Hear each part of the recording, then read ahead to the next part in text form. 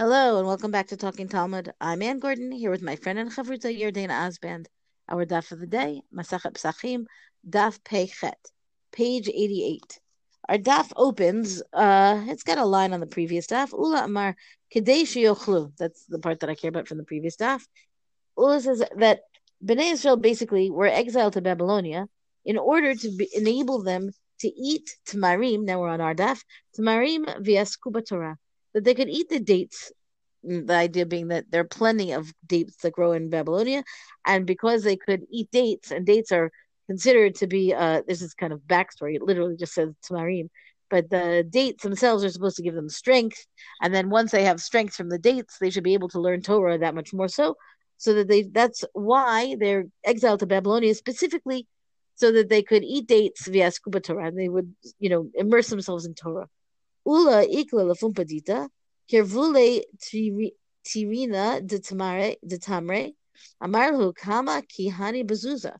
So Ula went to Pompadita, right? There's a city where there's a big yeshiva, and they brought him a basket that's a tirina of dates. And he said to them, "How many baskets of dates like these can you get for one zuz?" Meaning it was a basket of apparently of considerable size. The dates were of considerable size. Amrule tlat bezuza. You get three for one zuz, which is not a tremendous amount of money. Amar malot sana de dufsha bezuza bavle lo aske ba'oraita. He says, how can it be that you can fill up a basket with dates, right? And the Babylonians here, the Jewish Babylonians, are not even more involved in the Torah study. Like, how can it be that they're not learning even more extensive Torah? Because the assumption being that if the cost of food is so low, then they should not have to work so much to earn so much money to be able to pay for the food. So then they should have a lot of free time in which they should be engaged in Torah study, right? Meaning, which is a very laudable and reasonable. I don't know if it's really reasonable, but it's a very nice way to think that people should be spending their time. Again, assuming that because food is not so costly, that they actually have the time to explore more Torah, frankly, or to explore anything. But then the Gemara takes an interesting twist. The story takes an interesting twist. Balelia Tsiaruhu, he ends up with a stomach ache. He's got, food issues presumably from having eaten these dates. Amar Malot Sana Sama Demota Bazuza Bibavel. He says it takes, you fill up a basket of these poisonous demota, the fatal, lethal dates for one zuz. Ubavlai aske boraita. And how wonderful that despite the fact that they're eating poison all the time, they nonetheless manage to engage in Torah. So there's something very, turn the same story on its head of the exact same amount of dates and the exact same cost. But if they are to be enjoyed, then you could say, well, what else are you doing with your time? And if they cause you suffering, then he says, well, in that case, how laudable is it that they study Torah at all in any amount?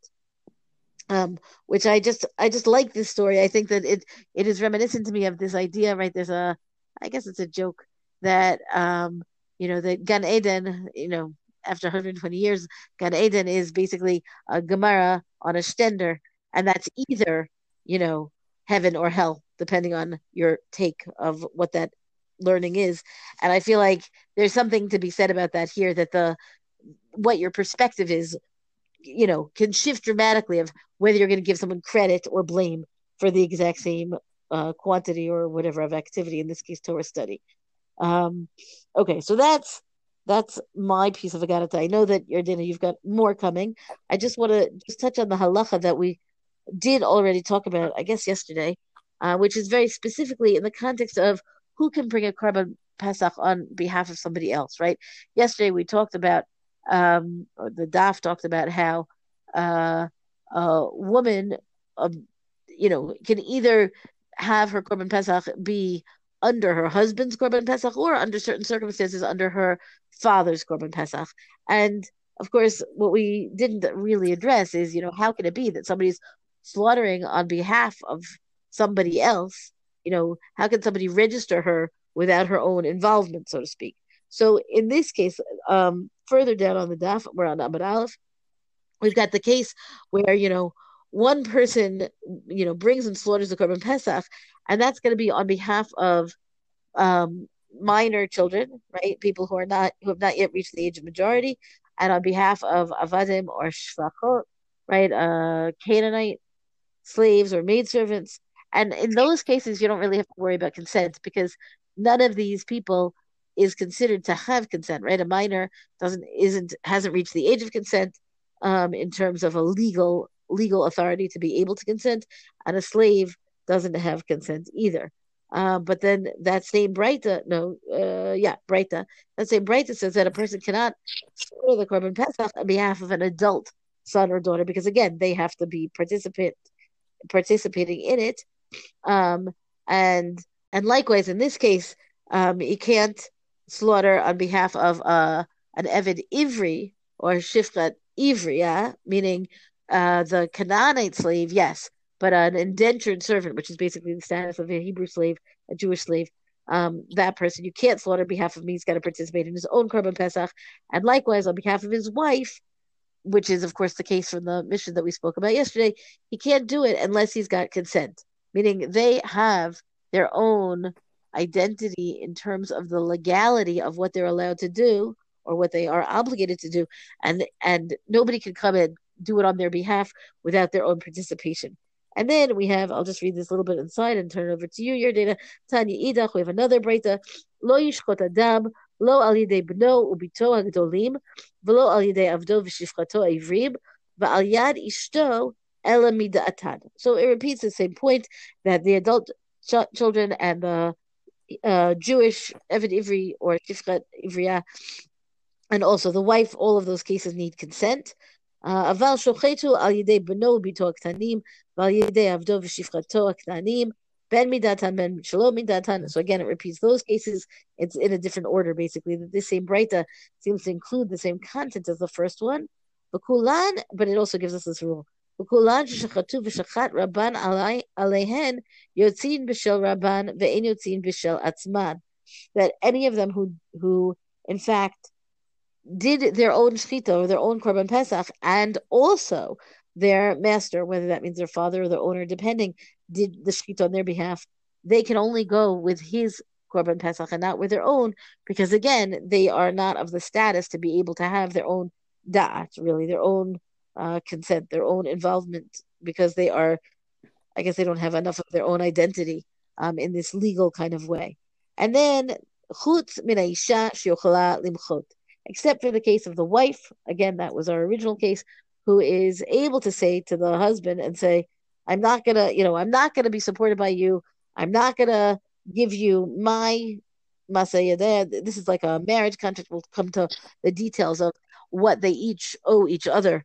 I guess when we get to Kiddushin, if not before then. But because of that, because she has the agency to be able to say, I'm not participating in this equation, so then she is also able to retain her ability to shecht her own korban pesach, even in the event that he shechted one on her behalf, which I feel like is a really important subtopic or footnote to the Mishnah from yesterday that says that she's between her father's korban and her husband's korban. She's really under her husband, except for if it's really done back in her childhood home. And here we've got a new case, which is she can also be under her own korban, which is I think it's an important caveat. Yeah, this whole thing that there seems to be this emphasis on the wife. We saw that with the bride, right? That she could sort of decide if she wants to be with her father for the first year. And again, also with the wife, that she really could decide that she wanted to be with a different group. And I'm not sure, is there any other area in Halacha where we see such agency? And I wonder if that's because they're really a full participant in the Korban Pesach. It's a good question. I think, first of all, I think the next daf is actually going to talk about how things are a little bit different when a woman brings a korban pesach, which I think is going to be interesting for us. I don't know about other cases where agency would be relevant. I'm not sure that I know enough yet about who brings what korban, in general. What would happen if this were not the korban Pesach, but just a shlamim for a holiday in general? Who, what if somebody else in the household, other than the head of household, brought? I'm not sure. Right. So that's just something that I'm curious about, and I guess we'll leave it as a question as we continue to unpack the Korban Pesach, and maybe we'll see that there's even more sort of an emphasis on the woman's unique ability to sort of control who she does or does not have Korban Pesach with and share it with. I wanted to jump ahead to something on the bottom of Amud Bet, right before the Mishnah, that's in this discussion again of this interesting case of this slave who, is half free and half owned, and how exactly does this work?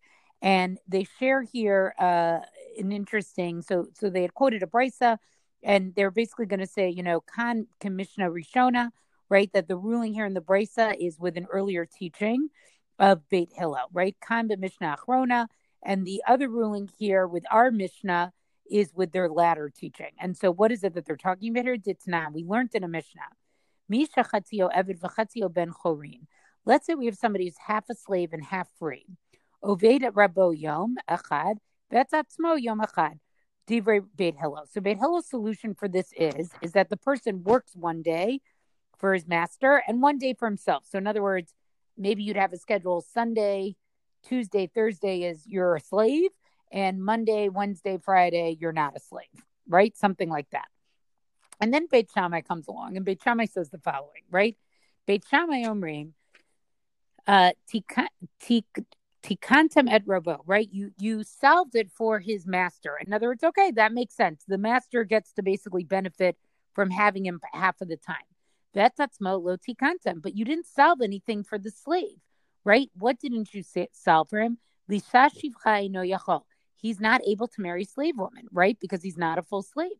Shekavar chatzio ben chorin, because half of him is free. Lisa bat chorin eno yachol. He's also not allowed to marry a free woman. She'adayin chatzio evan, because half of him is a slave. Yibatel, so is he going to remain sort of idle, basically, right? And not marry at all. V'alo lo nivra ha'olam ela lepriya v'revia, right? And isn't it true that the world was only created basically to fulfill the commandment of having children, right? Shne'emar. And how do they do this? They basically quote a series of psukim here. Well, this is from Yeshayahu, Perak Memhei Pasuk Yud Chet, right? Where it says, Shne'emar lo tohu b'ra'ah, right? God didn't create the world to be tohu, to be void. But again, that should obviously remind you of, tohu vavohu that we have in Bereshit. Leshevet Yitzra, right? God formed it for it to be inhabited.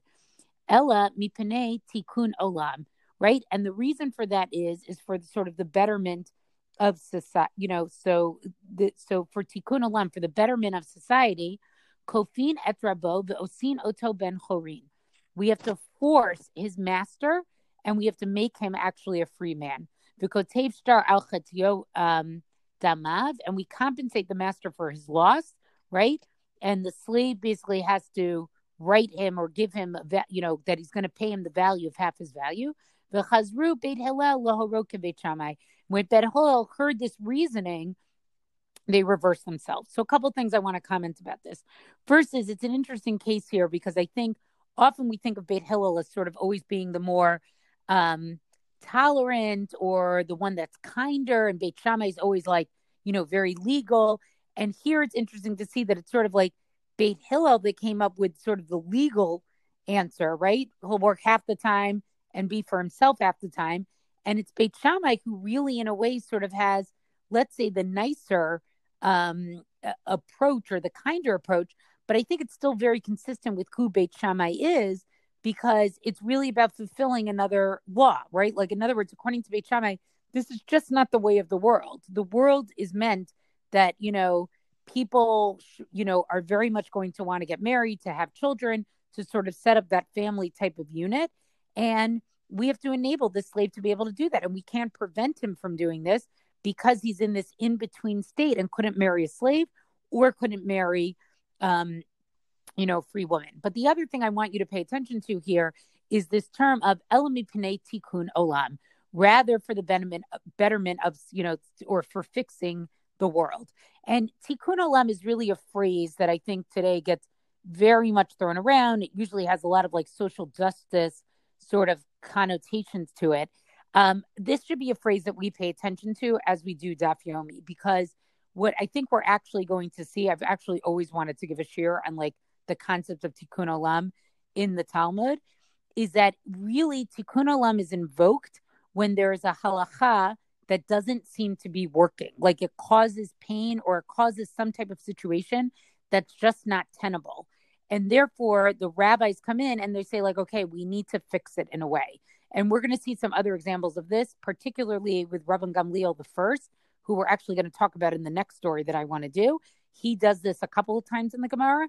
But basically, Beit Shammai here invokes the concept of tikkun olam. And again, it's a Talmudic understanding of tikkun olam, not the social justice one, although one could say this is an issue of justice, right? Like he's not being treated well.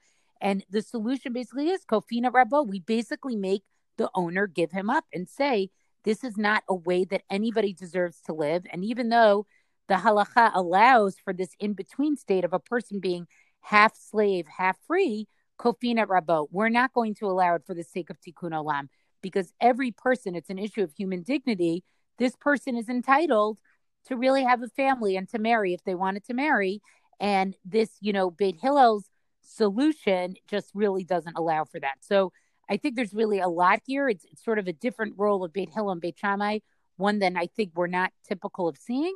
And the second is, I think this is the first time that we've seen the concept of tikkun olam in our study of Talmud. And again, I really want us to pay attention to this. Thank you for that, Yardina. I feel like the tikkun olam discussion gets very loaded, because I feel like, I'm specifically speaking about how it came to be employed in the social justice meaning of it.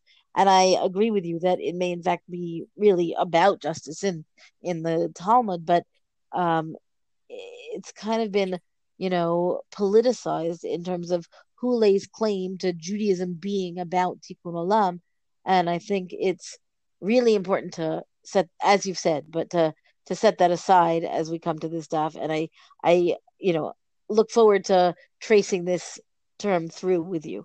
Right. And I think it's just interesting to note that, like, it really, when you read it on this page, it really has a very different connotation. The other thing I want to point out is just on Amud Bet. I don't think I'm going to read both of them through, but there's these two stories about Rabban Gamliel with this king, with this anonymous king and queen. So the first one is that, there's a king and queen who basically instruct their, slaves to go out and shech the Korban Pesach, and they shechted two, right, a kid and a lamb. And then they come to the king and say, okay, well, which one do you want? And he says, well, ask the queen. And the queen says, well, ask Rabban Gamliel. And then, Rabban Gamliel basically says to them, well, it doesn't make a difference. You're not particular about which one it is. So just eat the first one that they actually, just eat the first one that was shechted. But for ordinary people, right, you wouldn't eat the first or the second, and you actually would eat neither of them. And again, this is referring back to, what do you do if your slave shechted both animals, and making the distinction that it is different for a king and the queen, and that the Mishnah is really talking about the case of the king and the queen. And then it has a second story, again with Rabban Gamliel and this anonymous king and queen. And this has to do with that they found a lizard, right, a sheretz, that if it was dead would make everything tummy, right? One of the 8 tretzim that we've talked about before. And the king, the servants go to the king. They were ready to say everything was tummy. So first of all, I just like this because it's interesting to see that the servants had some sense of halacha, and they understood that they had a real problem in the kitchen. So they go to the king. The king again says, no, go to the queen. And then the queen says, no, go to Rabban Gamliel. And Rabban Gamliel comes up with this great solution where he basically was like, well, see if you can get it to move. Now, remember, because if it really was a dead sheretz, nobody was going to want to touch it. So they pour cold water on it. The lizard gets up and walks out. And so, v'tiher Rabban Gamliel kol ha'seuda kula, right? Rabban Gamliel says the whole meal was actually tahor. Nimsa melech talui b'malka, right? So we see that the king was dependent on the queen. The nimseit malka tluya b'Rabban Gamliel. And it seems that, and we see that the queen is dependent on Rabban Gamliel. Nimsei kol ha'seuda tluya b'Rabban Gamliel. And the whole meal was dependent on Rabban Gamliel. So just in terms of a historical context, so this is actually Rabban Gamliel the first, right? The Rabban Gamliel the second, who we have spent much more time talking about, lives after the destruction of the Beit HaMikdash. So this has to be the first Rabban Gamliel, who's actually the grandson of Hillel, the Hillel that we just talked about before also. And, the big question here is, who is the king here? So most commentators say that the king here was probably Agrippus. And he really was sort of considered to be, so first of all, he was one of sort of the last kings of, Judea, like one of these Roman, kings who were put up by Rome. He's the second to last one, I would say, is the first Agrippus, right? Then there was Agrippa the second, Herod Agrippa the second. And he's the grandson of Herod the Great. And he was really known to actually be like a good king.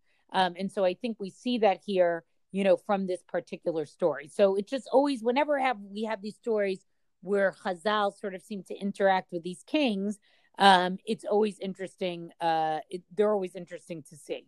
So I just thought this was a great little piece of history that we had embedded in the daf here. I like seeing just how frum, so to speak, right? The king and the queen are here in terms of, checking for the final word, the authority of what's supposed to be done. Oh, well, call in Rabban Gamliel, he'll know. Which, he does know. But it's still, there's something very pleasing, I suppose, about the idea of Rabban Gamliel in this role of advisor to the king and the queen, and, in a way that the Gemara is proud to represent. Right. The other really famous story about him is that we will get to later, and I'm not remembering where it is there's a story about how on Sukkot, for Hakel, they take out the Torah and Agrippus reads it. And when he gets to the part in Devarim where it says you shouldn't have a foreigner over you as the king, he starts to cry. And then the Chachamim come to him and they say, don't fear, you're actually like our brother, you're our brother. So I think it's a very beautiful story. I don't remember exactly where it is in the Gemara, but we'll get to it at some point. So he's really, so again, it's interesting. He's anonymous here, but just know that that's probably the king that it's referring to here. Yeah. Oh, yeah. It makes sense. And I think that story, the second story, highlights that. And I look forward to getting there as well. Well, that's our DAP discussion for the day. Rank us, review us on all major podcasts. Thank you to Rabbanit Michelle Farber for hosting us on the Hadran website. Let us know what you thought about the stuff and some of its good little stories on halacha on our Talking Talmud Facebook page. And until tomorrow, go and learn.